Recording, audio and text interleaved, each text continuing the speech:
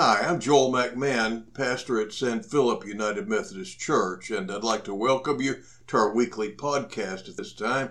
Before we do anything else, let's bow our heads for a moment of prayer. Lord, we thank you for another beautiful day, and we thank you, Lord, for your word where you reveal your very heart to us. We thank you, Lord, for the presence of your Holy Spirit in our lives, helping us to understand the word that you have revealed through the ages to all of humanity, and how you make it personal to each one of us. And we pray, Lord, that you'll do exactly that same thing today as we gather now in Jesus' name. Amen. Well, we're wrapping up a series, I guess you'd call it, where we've been looking at how to hear from God.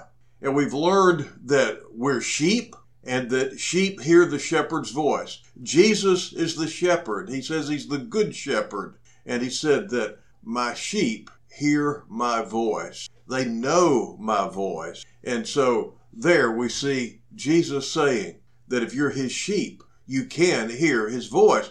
We also have learned that God speaks to us because we're his friends. He wants to be friends with you. He wants to be friends with me. We have looked at the fact that we're to cherish God's voice and the fact that he speaks to us, and we need to make time in our lives to listen to him every day.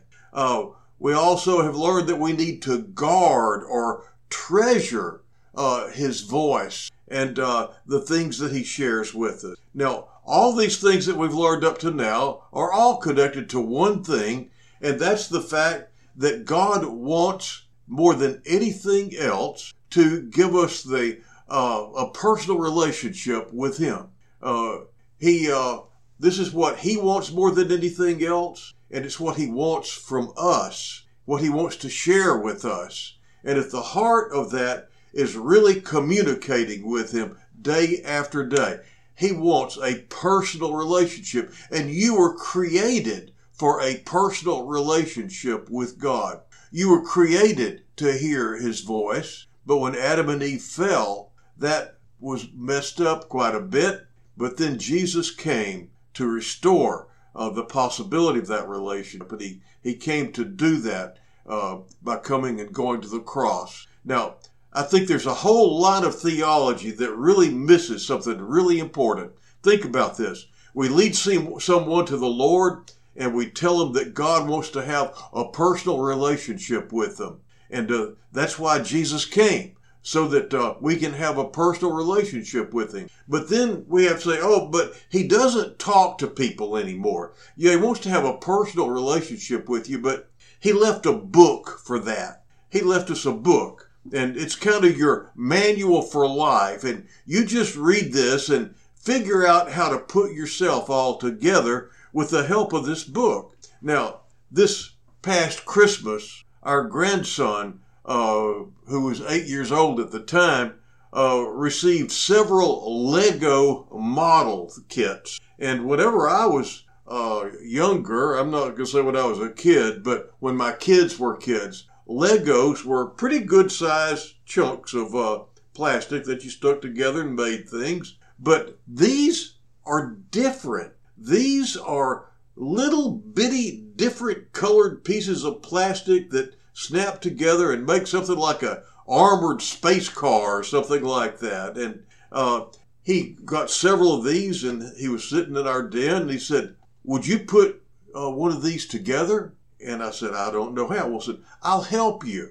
And so we sat down and we started working on this, and I was lost. I took out the instructions and I looked at them, and I could see the shapes, and I could see some vague hints of how this should work, but I couldn't make heads or tails of how to make these things fit or anything like that. But you see, Isaiah, my grandson, had done things like this before, and if he hadn't been there with me, I'd have just put it all away and forgotten about it. But because he was there with me, we were able to put together some pretty neat stuff. And that's the way it is with God and us. And yes, the Bible is your manual, but praise God, he comes himself to help us with our lives.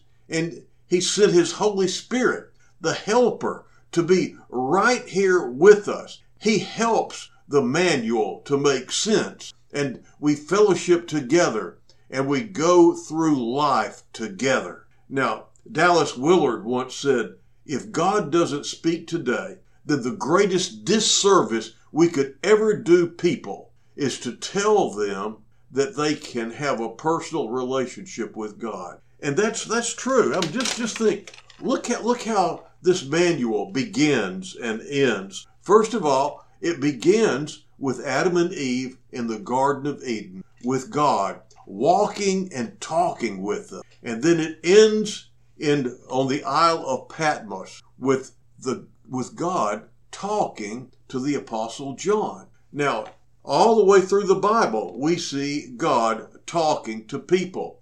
And when Jesus ascended into heaven, that's not the last time that God ever spoke to people. He speaks to people today. That's what we've been looking at. That's what we were created for. Now, our personal relationship with God, which is why he wants to talk with us, is meant to be our highest priority, our highest pursuit, and our highest passion. And it's communicating with him. It's us conversing with him all along life's way. Now, this is his purpose and his passion in sending Jesus to save us. Listen to this. It says, this is when Jesus starts his high priestly prayer. Listen to what he says. This is in John 17, 1 through 3. Jesus spoke these things, and lifting up his eyes to heaven, he said, Father, the hour has come. Glorify your Son, that the Son may glorify you. Listen to the love between God and the Father there. Glorify your Son, that your Son may glorify you. Now, I don't know if you recall, if you've been listening very much in the past, but a while back we saw that God's glory is his goodness. When Moses asked to see his glory, he said, I'm going to put you in the cleft of a rock, and then I'm going to pass by. I will cause my goodness to pass before you. His glory is his goodness. And here Jesus says, glorify your Son, that the Son may glorify you. May we both show forth your glory.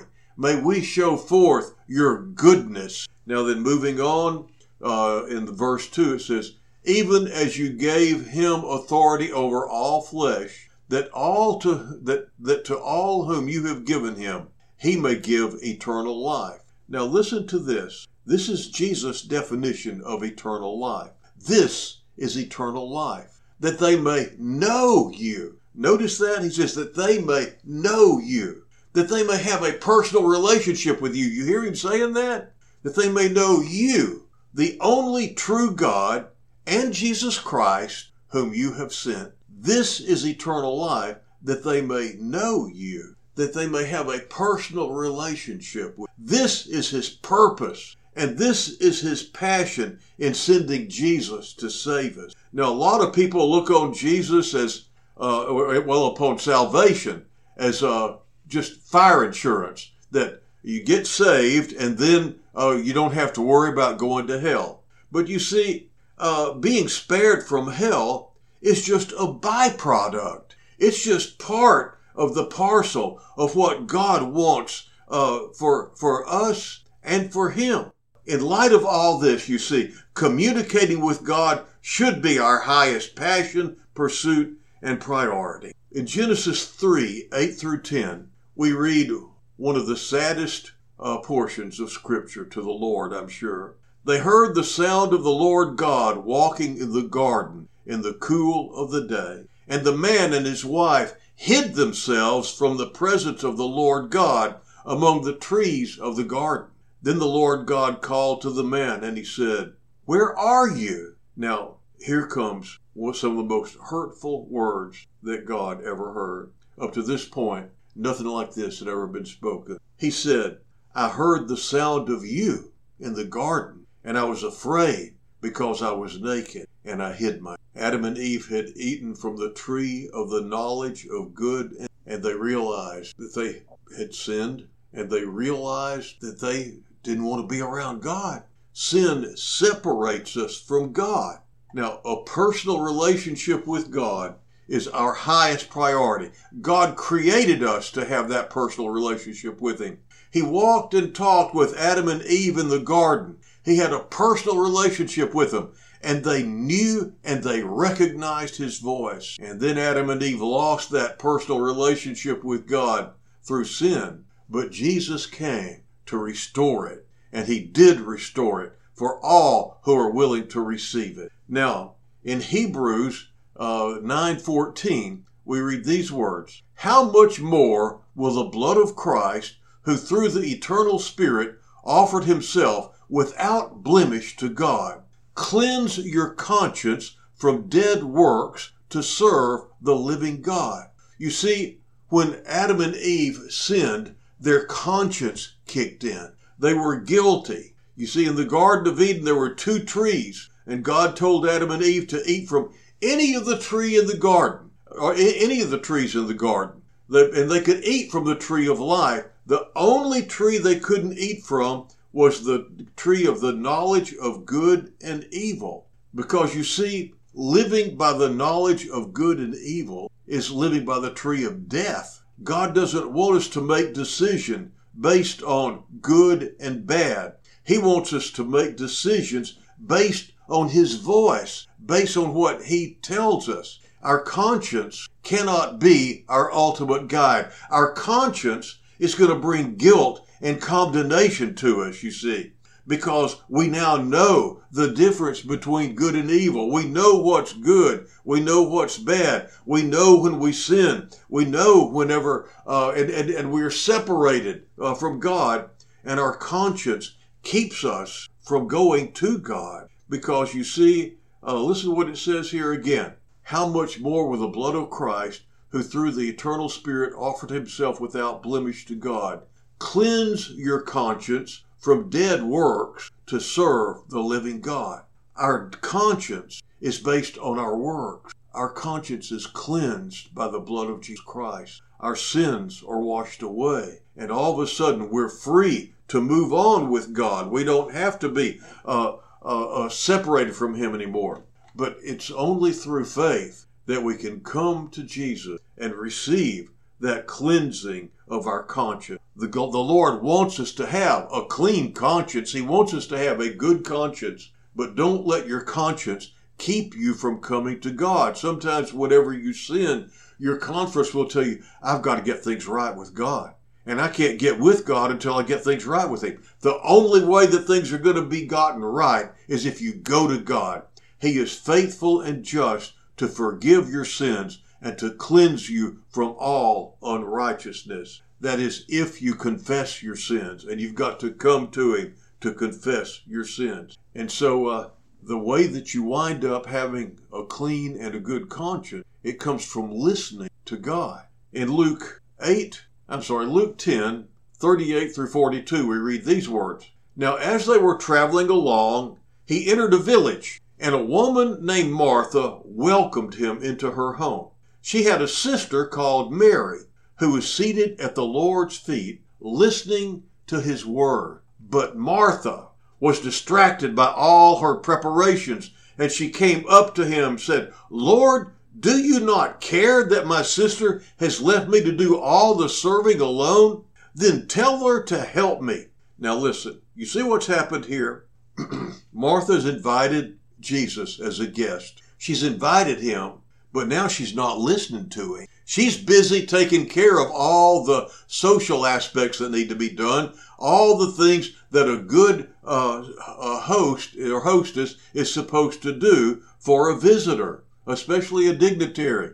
And so she's running around doing stuff, and Mary is seated at the feet of Jesus. Martha is distracted by what she thinks is good, but this is just it. The choice is not between what's good and what's bad. The choice is between what's good and what's God. And listen to what Jesus says. But the Lord answered and said to her, Martha, Martha, you are worried and bothered by so many things, but only one thing is necessary, for Mary has chosen the good part, which shall not be taken away from her. Martha was doing something that was good, and what she was doing that was good was bad in this instant. You see, we don't listen to our conscience. We listen to God. It's not, is it good or bad? It's, is it good or is it God? In order to follow his voice, we have to take time to stop and to listen.